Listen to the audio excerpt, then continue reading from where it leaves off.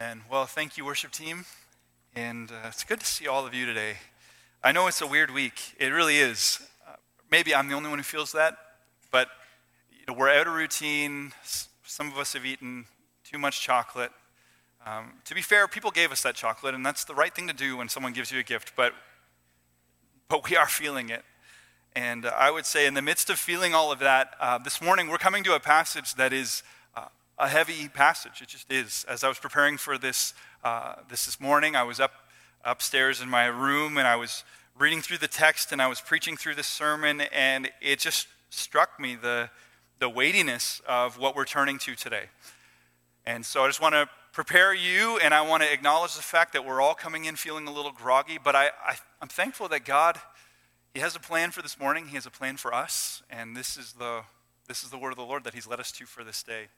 We're in our final Sunday of Advent, and Advent comes from the Latin word adventus, which means coming, and this is a time when we celebrate the comings of Christ, and I want to highlight the plural there, the comings of Christ, meaning we've been talking about the first coming, which is Christmas, Advent. That first coming is a glorious, joy-filled time, and I hope that that's come through over the course of this series. In that first coming, we've described it as a rescue mission, and that's what it was. Jesus came to us, and He essentially kicked down the doors of our spiritual prison that we're living in. He made a way for people like you and me, lost people, broken people, sinful people, to be restored to our Heavenly Father.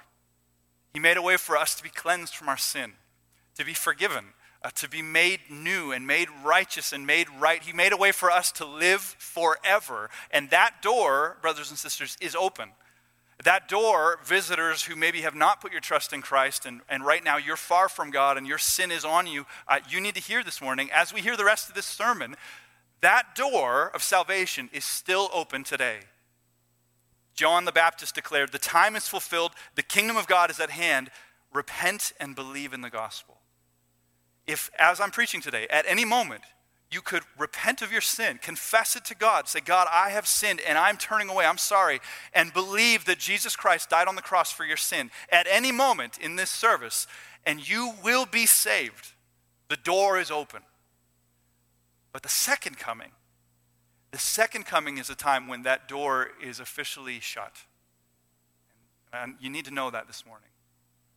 The King who came to us and was laid to rest in a manger, He's going to return to us as a mighty warrior riding on a battle horse with a robe dipped in blood. This is all described in Revelation. And He will judge the world with perfect, uncompromising justice. Every single word, every thought, every deed, every affection of our heart, every motivation will be laid bare before the perfect and righteous judge. And He will judge us for our sin. He's going to return. And so with this second Advent, we are turning our attention now to the promise of the return of the King. That's what we're doing this morning.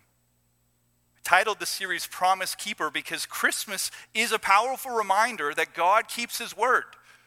We've lit these candles and we've been pointing back to promises in the Old Testament, and those promises were slow in coming. We talked about that a lot last week, didn't we?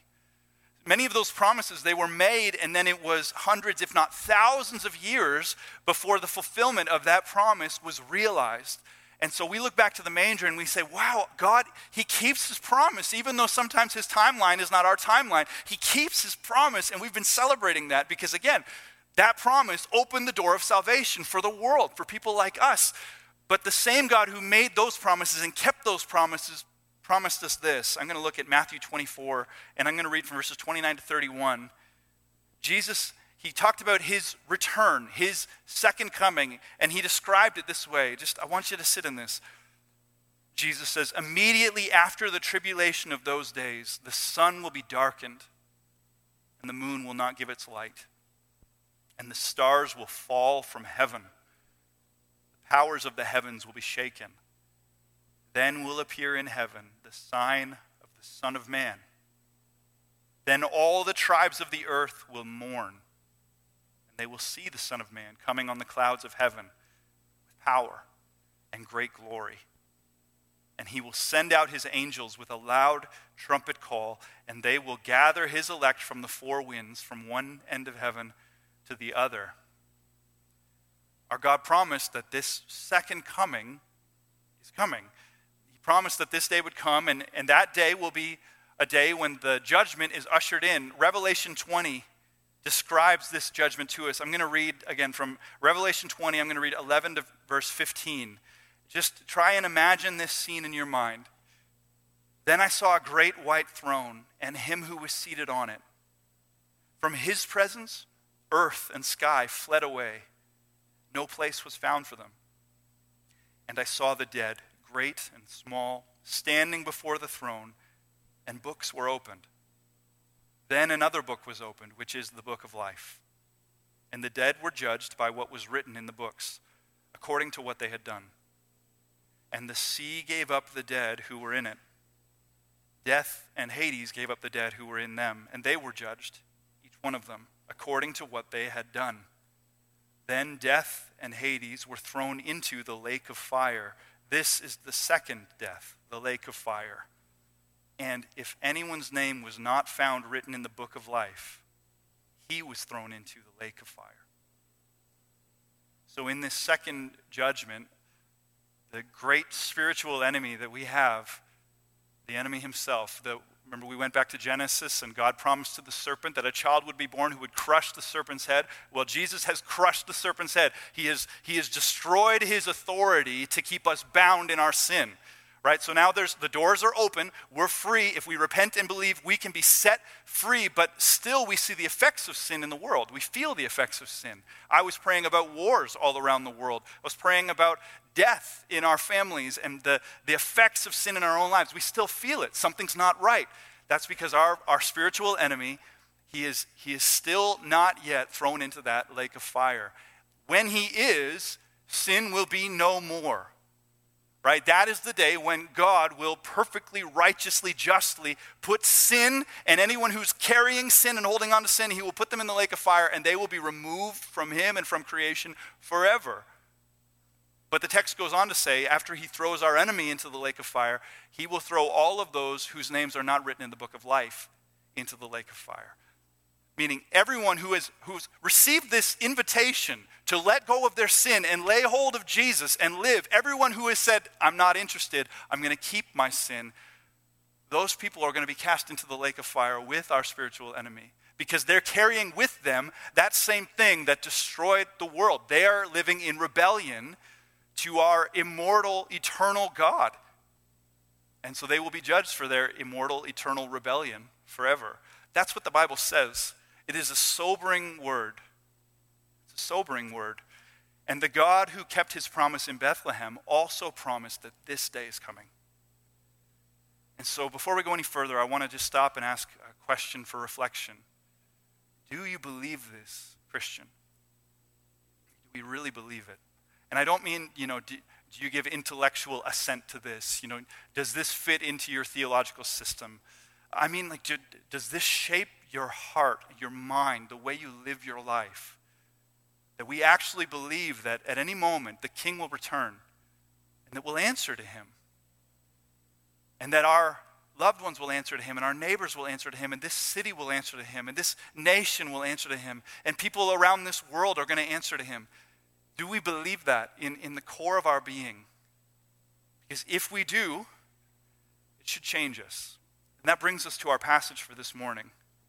Jesus showed us how this reality ought to change us. He was very clear. And so this morning, we're covering a lot of ground. I'm going to read a lot of Bible because I want you to hear this from Jesus' mouth. Everything I'm reading this morning, these are the red letters. This is Jesus teaching his disciples. And after explaining to them that he is coming again to judge, he tells them this in verse 44. This is going to be kind of the center verse for everything that will follow today. Look with me at Matthew 24, verse 44. Jesus says, "Therefore, you also must be ready, for the Son of Man is coming at an hour you do not expect." Stop there. For the rest of this morning, we're going to read verse 45 all the way down to the end of chapter 25. So we're going to cover a lot of ground. I'm going to move very quickly, I promise. But everything that we're going to cover is Jesus' application of this truth. Jesus says, therefore, because I'm coming again to judge, there is a response that should arise in you. And he describes that response. I'm going to summarize it in one word: readiness. So Christian, as you think about your life, is that a word that would describe your life? Readiness. And maybe you're asking, well, I'm not sure. What would that even look like? Well, that's why Jesus goes on. He tells 4 parables that follow. 4 parables, and each of these parables or stories describes what readiness looks like. So we're asking the question, and Jesus is going to answer it for us. How should we prepare for the return of the King? How should we prepare for the return of the King? Again, 4 parables. The first parable teaches us this lesson. If we would prepare for the return of the King, first we should obey the King's orders. We see this in verses 45 all the way down to 51. Hear now God's word. Jesus said, "Who then is the faithful and wise servant whom his master has set over his household to give them their food at the proper time?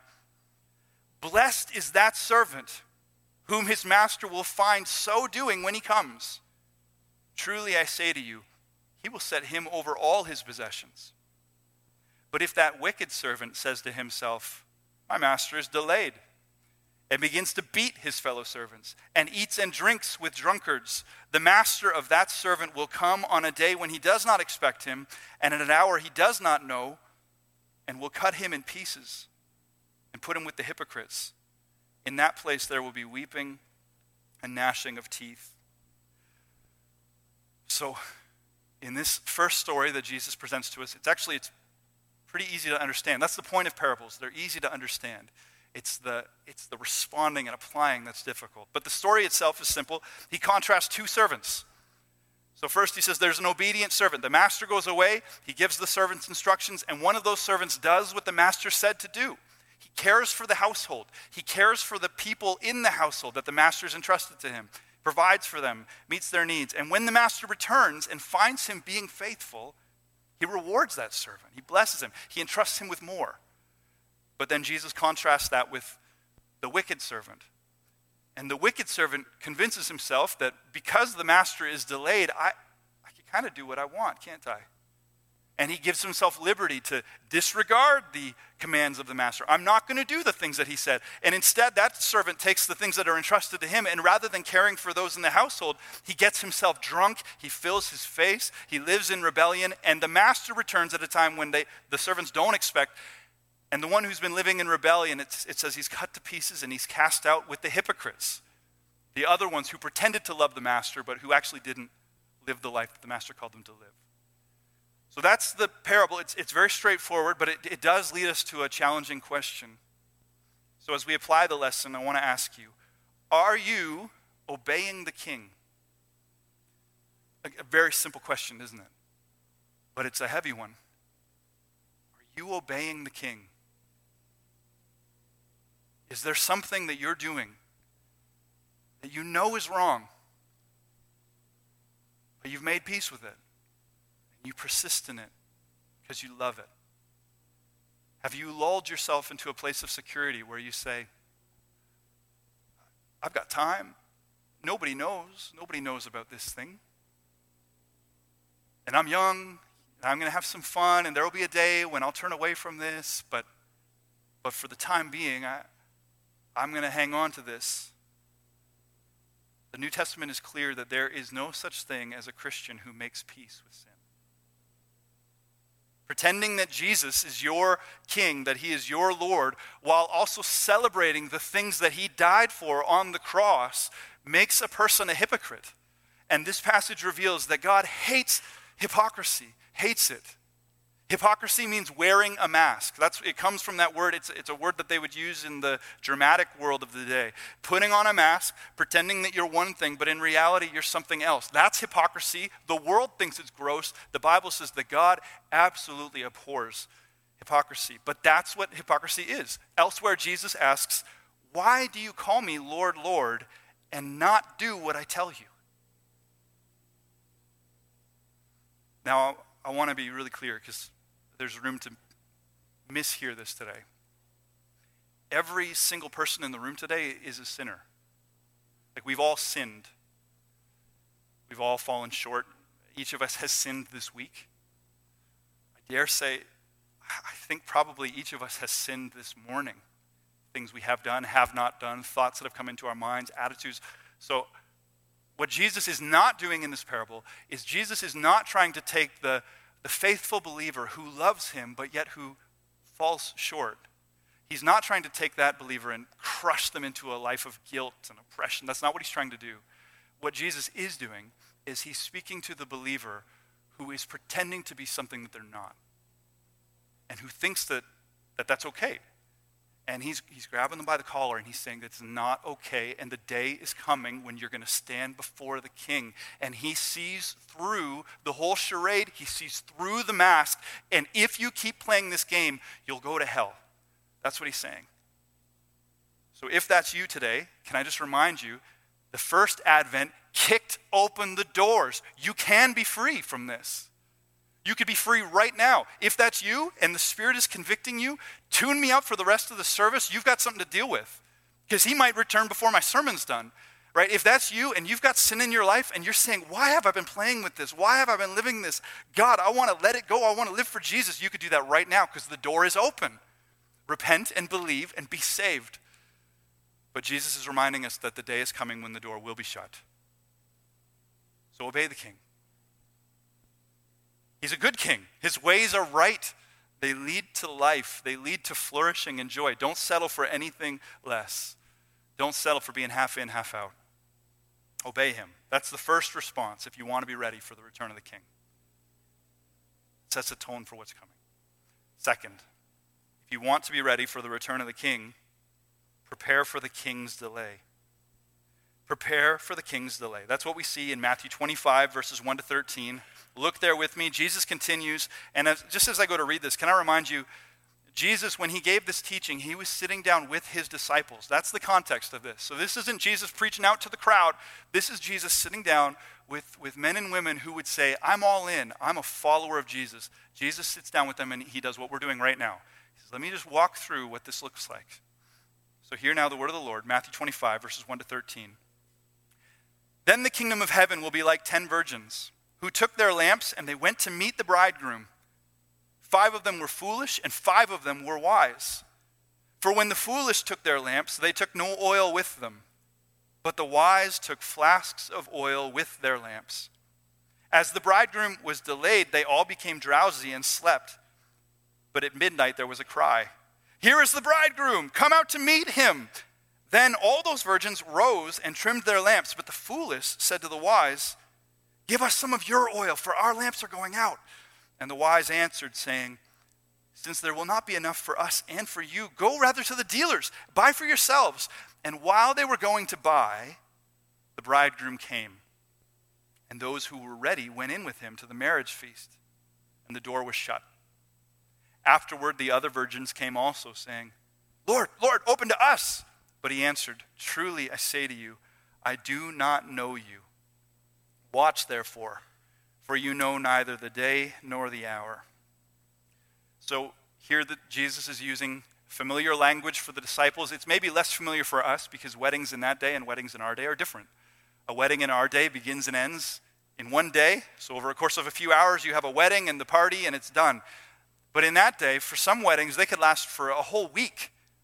It was a celebration that would go on for a long time, and it was a great honor to be a part of that celebration. And here, these virgins, their responsibility is to wait for the bridegroom. And as he comes to this big feast that's being thrown in the honor of he and his bride, they are to accompany him in with their lamps, and it's a way of honoring him, and they're a part of the processional. But the problem is, he lasted a long time. He didn't show up when they expected him. They all fell asleep. When they woke up, half of them realized, we didn't even bring enough oil. We didn't think he'd be so long. And they weren't able to accompany him. So the ones who were ready accompanied him to the feast. And the ones who were not ready went and bought oil. And they thought, okay, now we're ready. And they came and he said, it's too late. You missed it. Your responsibility was to accompany me, to honor me. You didn't. I don't know you. Get out. So that parable leads us to ask one probing question, which is this: what are you doing now to prepare your faith to endure to the end? What are you using to fuel your faith for the delay? So if you're here and you're a Christian, then you can remember when you first became a Christian. And in those early days, didn't you feel like you could charge hell with a water pistol?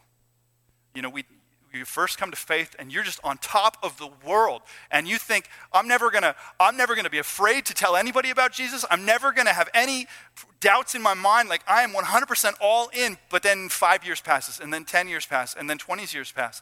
And the reality is that life hits you hard, and you realize that you go through the hills and the valleys and the ups and the downs. Is this reality? Have you felt this? And so if Christ is returning tomorrow, then okay, I'm ready for Christ tomorrow. But what if he's returning in 10 years, 50 years? What am I doing today to prepare myself to be able to endure? Jesus says elsewhere, the one who endures to the end will be saved. Revelation chapters 1 and 2, when he talks to the churches, that's what he tells me. He says, the one who endures to the end will be saved. Endurance. So how are you preparing yourself to endure? By way of illustration, I grew up in a movement, and this is not any knock on my church, my home church. I love my home church. I love my dad, who's the pastor of my home church. But the movement that I was a part of really played heavily to our emotions, especially for my age demographic. And everything was about making me feel a certain way. And when I felt a certain way, that was good. But when I wasn't feeling a certain way, that was bad. And so many emotions were pulled out of me at times when I'm trying to make me feel things and then strike while I'm feeling it. And I would say that was actually very dangerous for me. It's part of the reason why, rightly or wrongly, I struggle now as an adult when we play music underneath our prayers. I struggle with that. I'm painfully slow processing with people through baptism. Not because emotions are bad or evil. Emotions are a gift from God. They're wonderful. But emotions are not the kind of thing that we want to build our foundations on. They're a gift. They can't be the foundation because they are fickle. They go up and down and all around. It can be a mess if you build your life based on emotions. Meaning this, how does this apply to you? If you're here today and your whole faith walk is being sustained by an emotional high that you have on Sunday mornings, and you come and Sunday you have some kind of emotional experience and you hear the word preached, yeah, yes and amen, and then you go and you don't read your Bible and you're not thinking about God and you're just hoping that emotional high will sustain you to the next Sunday and you get an emotional high, I just want you to hear from me loud and clear. That fuel will not sustain you through the long haul. It won't do it. It just won't do it. You need more than that in your spiritual life. God has given you more than that. He's given you gifts. He's given you tools. The greatest gift he's given you, of course, is his Holy Spirit. But what does the Spirit use to change us? One of the primary gifts that the Spirit uses to change us is the Word of God. And I keep banging the drum, get a reading plan, get into the Word of God. I'm not doing that because I want to be legalistic. I don't get any extra bonus points if more of you read through the Bible in a year. I don't. I want you to read the Word of God because you need this in your life. Who wrote the Bible? Holy men who were taught by the Holy Spirit.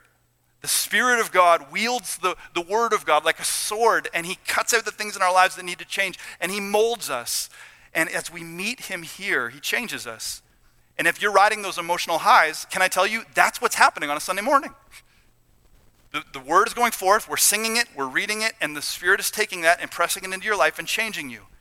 That feeling that you're getting, that's coming from God using these tools to change you. You don't need to wait for next Sunday for that to happen. Come back to this place. His word, it doesn't change. And keep seeking him and seeking him. And seek him in prayer. That's another fuel that you need to add to your life. Just learn the discipline of seeking him, of just bowing down before him and asking you to meet you in your need. He'll meet you there. He will.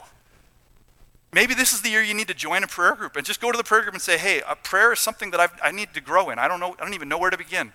This would be a great year to start that. Or, and this is one of the fuels we often neglect, Christian friendship. The Bible says so much about brothers and sisters in Christ who know us well enough to see the areas where things are off and who love us enough to point at them and say, hey, what's happening here? Faithful are the wounds of a friend. You need this fuel. You need to prepare yourself for the long delay. The king might return tomorrow, but he might delay for another 50, 500 years. Therefore, we need to prepare for the king's delay. That's the second thing we learn here. Third, if you want to be ready for the return of the king, steward the king's investments. You can read verses 14 to 30. For it will be like a man going on a journey, who called his servants and entrusted to them his property. To one he gave 5 talents, to another 2, to another 1, to each according to his ability. Then he went away. He who had received the 5 talents went at once and traded with them, and he made 5 talents more. So also he who had the 2 talents made 2 talents more. But he who had received the 1 talent went and dug in the ground and hid his master's money. Now after a long time, the master of those servants came and settled accounts with them. And he who had received the 5 talents came forward, bringing 5 talents more, saying, Master, you delivered to me 5 talents. Here, I've made 5 talents more. His master said to him, Well done, good and faithful servant. You have been faithful over a little. I will set you over much. Enter into the joy of your master. He also who had the 2 talents came forward, saying, Master, you delivered to me 2 talents. Here, I have made 2 talents more. His master said to him, Well done, good and faithful servant. You have been faithful over a little. I will set you over much. Enter into the joy of your master. He also who had received the 1 talent came forward, saying, Master, I knew you to be a hard man, reaping where you did not sow, gathering where you scattered no seed. So I was afraid, and I went and hid your talent in the ground. Here, you have what is yours. But his master answered him, You wicked and slothful servant, you knew that I reap where I have not sown, and gather where I scattered no seed? Then you ought to have invested my money with the bankers, and at my coming I should have received what was my own with interest. So take the talent from him and give it to him who has the 10 talents. For to everyone who has will more be given, and he will have an abundance. But from the one who has not, even what he has will be taken away. And cast the worthless servant into the outer darkness. In that place there will be weeping and gnashing of teeth. Now the point of this story, again, is simple. That's the point. But let me just pull out some details that help us to understand, just in case you missed them. First of all, I want you to notice that the talents that they're stewarding, and that's money. It's a large sum of money. The money that they're stewarding is not their money. That's why they're stewarding it. To steward something means to take something that's not yours and you're entrusted with it, and then you handle it on behalf of the one who owns it. It's not their money, it's the master's. We need to understand that. And then second, I want to draw your attention to the fact that they don't all receive the same amount of money. We read very early on in the parable that each is entrusted with a certain amount based upon his abilities. And so one receives 5, one receives 2, and one receives 1. We're not told what criteria the master used. We're just told that he knew this one could be trusted with 5, this one with 2, this one with 1. And that leads us to 2 questions, which are really one question. So just as we apply this lesson, by way of application, what has God entrusted to you? And what are you doing with it? So again, they have different things that are entrusted to them. And I want you to notice they're judged for what they do with what they had. So God doesn't go to the one with 2 talents. The master doesn't go to the one with 2 talents and compare what he did to the one with 5 talents. Of course the one with 5 talents did more. So he doesn't judge him based on that. He judges him based on what he had. And this is very helpful because don't we often look at other people and compare ourselves to what he's doing or what she's doing? Or look at the gifts that she has or what he has. And Jesus says, no, don't play that game, okay? She's been given what she's been given and he's been given what he's been given, but you've been given something, Christian. So if you can imagine, you got your hands like this. Imagine when you stand before the king, you're going to stand with your hands like this. And my question for you is, what's in those hands? What did he give to you? What did he entrust to you? Maybe he gave you the ability to earn a tremendous amount of money. I mean, just think, by the way, I think that's actually true for every one of us in this room. He allowed you to be born into the most prosperous nation in the history of the world. He allowed you to be born with maybe particular skill sets and a work ethic and maybe a family that taught you, whatever. He's allowed you to be born with the ability to earn a tremendous amount of money. Okay, what did you do with that gift? Or maybe you were born with wonderful gifts and abilities to encourage, abilities to teach, abilities to lead. And all that's from him, and you're going to stand before him. What did you do with those gifts, those abilities? To serve his people, to equip, to further his kingdom in the world. Everything that we have has been entrusted to us by him. Our time, our talents, our treasure, all of it. And when the king returns, Jesus is saying, we will all give a reckoning for what we did with what he entrusted to us. A man by the name of C.T. Studd was one of 7 young men, along with Hudson Taylor, who maybe you've heard of. And these young men left behind their comfortable, cozy lives studying at Cambridge to go spread the gospel in China. They were part of the China Inland Mission.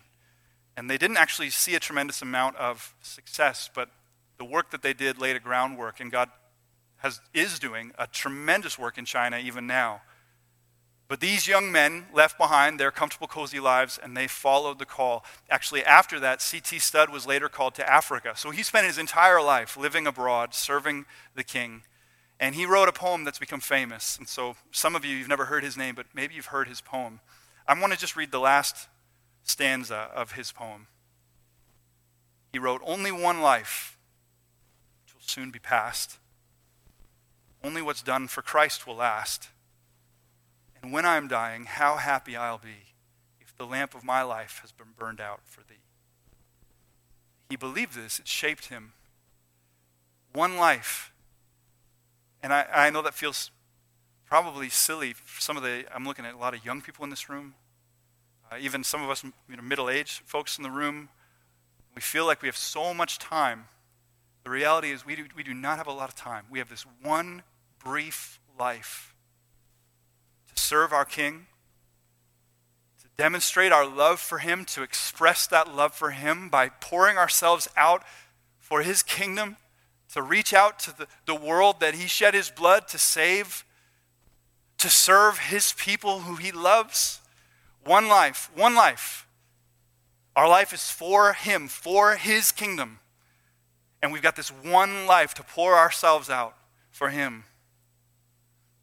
Every other voice in the world is going to tell you that the things that you have are yours. Even as I say this, even mature Christians in this room, you're bristling at this, right? Because you worked hard for what you have. It's yours. Every other voice is going to tell you that. It's yours. It's your kingdom. Build it up. Do with it whatever you want. I just want to make sure this morning, while we're in this passage, as we've got Jesus' words in front of us and we're thinking about his story, which we're living in, I want you to hear him loud and clear. Everything that you have is not yours. It's his. Every bit of it, every last drop of it, it's his. Well, I worked hard. Your work ethic is from him. The place you were born is from him. Your abilities to earn, they're from him. All of it. The health in your body that enables you to do anything, it's from him. Your time is his. And one day that time's going to come to an end. And every other voice around you is saying, it's yours, do your thing, it's all for you. And you just need to hear loud and clear that you will and I will stand before the king. And this idea that this is all mine, that's all going to fall to the floor, and we're going to stand before the king, and he's going to say, okay, and he's going to deal with the believer in, let's say, Africa, and he's going to say, okay, I entrusted you with these 2 talents. What did you do? Amazing. Wow. And then he's going to turn to this group of us, this North American group who he's entrusted with so much. And I want to make sure that we're ready on that day. I want to make sure that we're ready, and we can say, you entrusted us with this, and by God's grace, we have laid it all out for you. And yeah, we were tempted to build our own kingdom. Oh, we were so tempted to build our own kingdom. Daily we wrestled with that, but we remembered that it's your kingdom, and we gave our lives for you. I want us to be ready for that day. It's his. Remember that and live accordingly. Fourth and finally, if you want to be ready for the return of the king, love the king's family. This is where we come to a close. Look at verses 31 to 46. Jesus tells one last parable. I love that he lands on this parable. This is beautiful. When the Son of Man comes in his glory, and all the angels with him, then he will sit on his glorious throne, and before him will be gathered all the nations. And he will separate people one from another, as a shepherd separates the sheep from the goats. He will place the sheep on his right, but the goats on the left. Then the king will say to those on his right, come, you who are blessed by my Father, inherit the kingdom prepared for you from the foundation of the world. Why? For I was hungry, and you gave me food. I was thirsty, and you gave me drink. I was a stranger, and you welcomed me. I was naked, and you clothed me. I was sick, and you visited me. I was in prison. You came to me. Then the righteous will answer him, saying, Lord, when did we see you hungry and feed you, or thirsty and give you drink? When did we see you a stranger and welcome you, or naked and clothe you? When did we see you sick or in prison and visit you? And the king will answer them, truly I say to you, as you did it to one of the least of these my brothers, you did it to me. Then he will say to those on his left, depart from me, you cursed, into the eternal fire prepared for the devil and his angels. For I was hungry, you gave me no food. I was thirsty, you gave me no drink. I was a stranger, you did not welcome me. Naked, you did not clothe me. Sick and in prison, you did not visit me. Then they also will answer, saying, Lord, when did we see you hungry or thirsty or a stranger or naked or sick or in prison and did not minister to you? And he will answer them, saying, truly I say to you, as you did not do it to one of the least of these, you did not do it to me. And these will go away into eternal punishment, but the righteous into eternal life. Now, this is a familiar parable, but it's commonly misunderstood. Sometimes we read this parable and our first assumption is that he's talking about just generosity in general. And I would suggest to you this morning that that's actually not what this parable is about. I'm not saying that God doesn't want us to be generous in general. He does. And I think you could turn to the parable of the Good Samaritan, where he teaches us that we should be generous. Love your neighbor. Who's my neighbor? Whoever's in your sphere of influence that you can help. Love your neighbor. So we could turn there to talk about that. But I don't think that's what he's talking about here, because Jesus tells us that's not what he's talking about here. Look very closely at verse 49 to 50. Nope. Yes. No, look at verse 40. Truly I say to you, as you did it to one of the least of these, my brothers, you did it to me. And with that, Jesus is narrowing in his focus here in this parable. This is about how we treat Jesus' family. And so we ask the question, well, who are Jesus' family? And he answers that in Matthew 12. Stretching out his hand toward his disciples, he said, here are my mother and my brothers, for whoever does the will of my Father in heaven is my brother and sister and mother. And so while we should be generous to everyone, and Jesus teaches that elsewhere, in this parable, as we're thinking about preparing for the end, Jesus is telling us that specifically when we stand before the King, the way that we loved his people, the way that we loved our fellow brothers and sisters in Christ is going to be on full display. And what we've done for them is what we've done for him. Meaning when you welcomed that lonely Christian into your home for a meal, you were welcoming Jesus in for a meal. And when you heard about that Christian who lost their job and who needs support, and you come alongside and you support them, you're supporting Jesus. And when we as a church scale back on our budget so that we can distribute more to people in parts of the world who are in need, we're supporting Jesus. And when you as a family scale back on your own resources so that you can be ready to be generous to people in your congregation, you are loving Jesus. And when we pray for and plead for and weep for the persecuted church, we're praying for and pleading for and weeping for Jesus. David Platt says here, a heart that has truly trusted in Christ and a life that is truly longing for Christ will be consumed with serving men and women who are in Christ. And then Jesus turns to the one on his left, and on the flip side he says, when you build a comfortable, cozy castle for yourself and silo yourself and ignore the needs of the people of God, you ignore me. And when you gossip and slander and tear down fellow believers, you gossip and slander and tear down me. One of the things that strikes me in this passage, and we see it all over the New Testament, is how profoundly Jesus identifies with his church. I hope that we can come to see this a little more clearly. Jesus identifies with his church. He uses language when he writes to the Corinthians about how we're the body of Christ. Christ is the head and we are the members, meaning we are Christ. Like we are the body. Every one of us is believers. He uses the language of ownership. He talks about the bride of Christ, this like jealous love that he has for the church. He loves his church. He loves his people. Loves them, identifies with them, is fiercely jealous for them. And that them is us. And it's important that we see this. Imagine for a moment somebody goes out into the community and they come back to you and they say, did you know that there's a whole group over there and they're slandering you? They're saying terrible things about you. They say you're the worst. Well, that would bother you, I suspect. But just imagine how bothered you'd be if they come back and they say, that whole group of people over there, they are slandering your wife. You should hear what they're saying about your wife. They say she's this, they say she's that. They're talking about stuff that she did last weekend. Everybody's spreading all these rumors about this stuff. They're slandering your children. You should hear what that group of people is saying about your kids. Oh man, they just told me about all the mistakes that your kids make, and they told us about how your kids are a bunch of little punk, rotten kids, disobedient kids, a bunch of hypocrite kids. How often have we been those people in the community slandering his bride, slandering his kids? You're just like, well, the kids did those dumb things. Yeah, they did do those dumb things. Kids do dumb things, but they're his kids. I don't think we think seriously about this, because Jesus says the day is coming when he will return, and all of that is going to be pulled out into the light, and all the good stuff too. Like, praise God. Like all of the times that we were generous towards our brothers and sisters in need, and the times we built them up and encouraged them, and the times when we restored and healed, all that's going to be there. But also every word we've spoken in the dark, all of the gossip, the slander, the unforgiveness, the bitterness, the stuff that plagues the church today, all that's going to be out there too. Live accordingly, Jesus says. If you want to be prepared for the return of the King, make the decision now to love his family.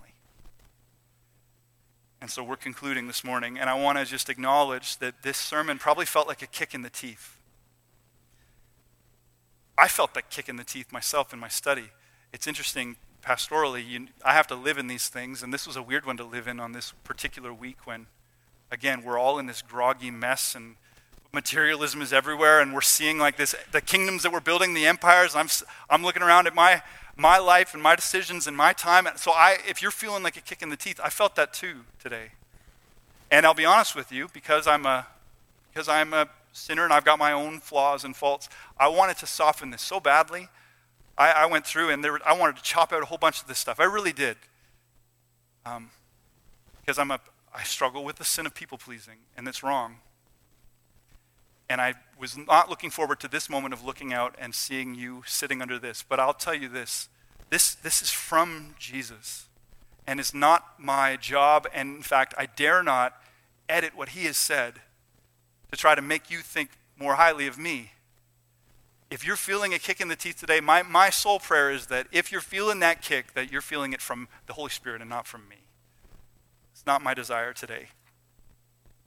I'm going to go ahead and guess that there are some people in this room who need a dramatic wake-up call. I'm going to hazard a guess that there are some people who came in today not realizing that you're the one who needs a dramatic wake-up call. Some people who have been wearing a mask for a very long time and who have become really comfortable in the mask and who are justifying the mask. And God is just revealing to you today that you are not ready. That if the King were to return today, you would be cast outside. You're not ready. You're not in right relationship with him. And if that is you, then again, I just want to plead with you and remind you that the door is open. That if we repent, if we lay down that sin, if we confess it and say, God, thank you for exposing this in my life. It's wrong, it's sin, I repent of it, and I want to live for Jesus. It's clean. Like, you don't need to go and make penance. You don't need to go, and you turn away from that sin, put your trust in Jesus, and today could be a day of salvation. Maybe for someone who came in today thinking they've been saved for a very long time. But real faith, real saving faith changes us. Faith without works is dead, James explains. Changes us. The King is merciful, but his grace was given to lead us to repentance, which is why in 2 Peter 3, he reminds us, the Lord is not slow to fulfill his promise, as some count slowness, but he's patient towards you, not wishing that any should perish, but that all should reach repentance. But then he goes on to say, but the day of the Lord will come like a thief, and then the heavens will pass away with a roar, and the heavenly bodies will be burned up and dissolved, and the earth and the works that are done on it will be exposed. So this morning as we close, I want to leave you with the question, are you ready? Are you ready? And I want to give us just a moment to sit in this, to pray about this. I'm going to put up those 4, remember, so we've just been walking through. I hope that you've been able to see very clearly that this is Jesus applying what he said back in verse 44. Remember, he said, I'm coming again, and there will be judgment. And then he said, here's what we do. Therefore, in verse 44, therefore you also must be ready, for the Son of Man is coming at an hour you do not expect. And then Jesus, who loves us and who knows us better than we know ourselves, went on to tell us 4 stories to say, here are some areas where you need to think about your readiness. And so we're going to put those up on the screen, and I just want to give you a moment to think about your readiness. Are you ready for the return of the King? By grace, filled with his Spirit. Is there an area here where maybe you've been lulled into sleep, lulled into apathy, and you need to just surrender to him and ask for his help? I want to give you a chance to do that. And then in just a moment, I'm going to lead us in a prayer of repentance.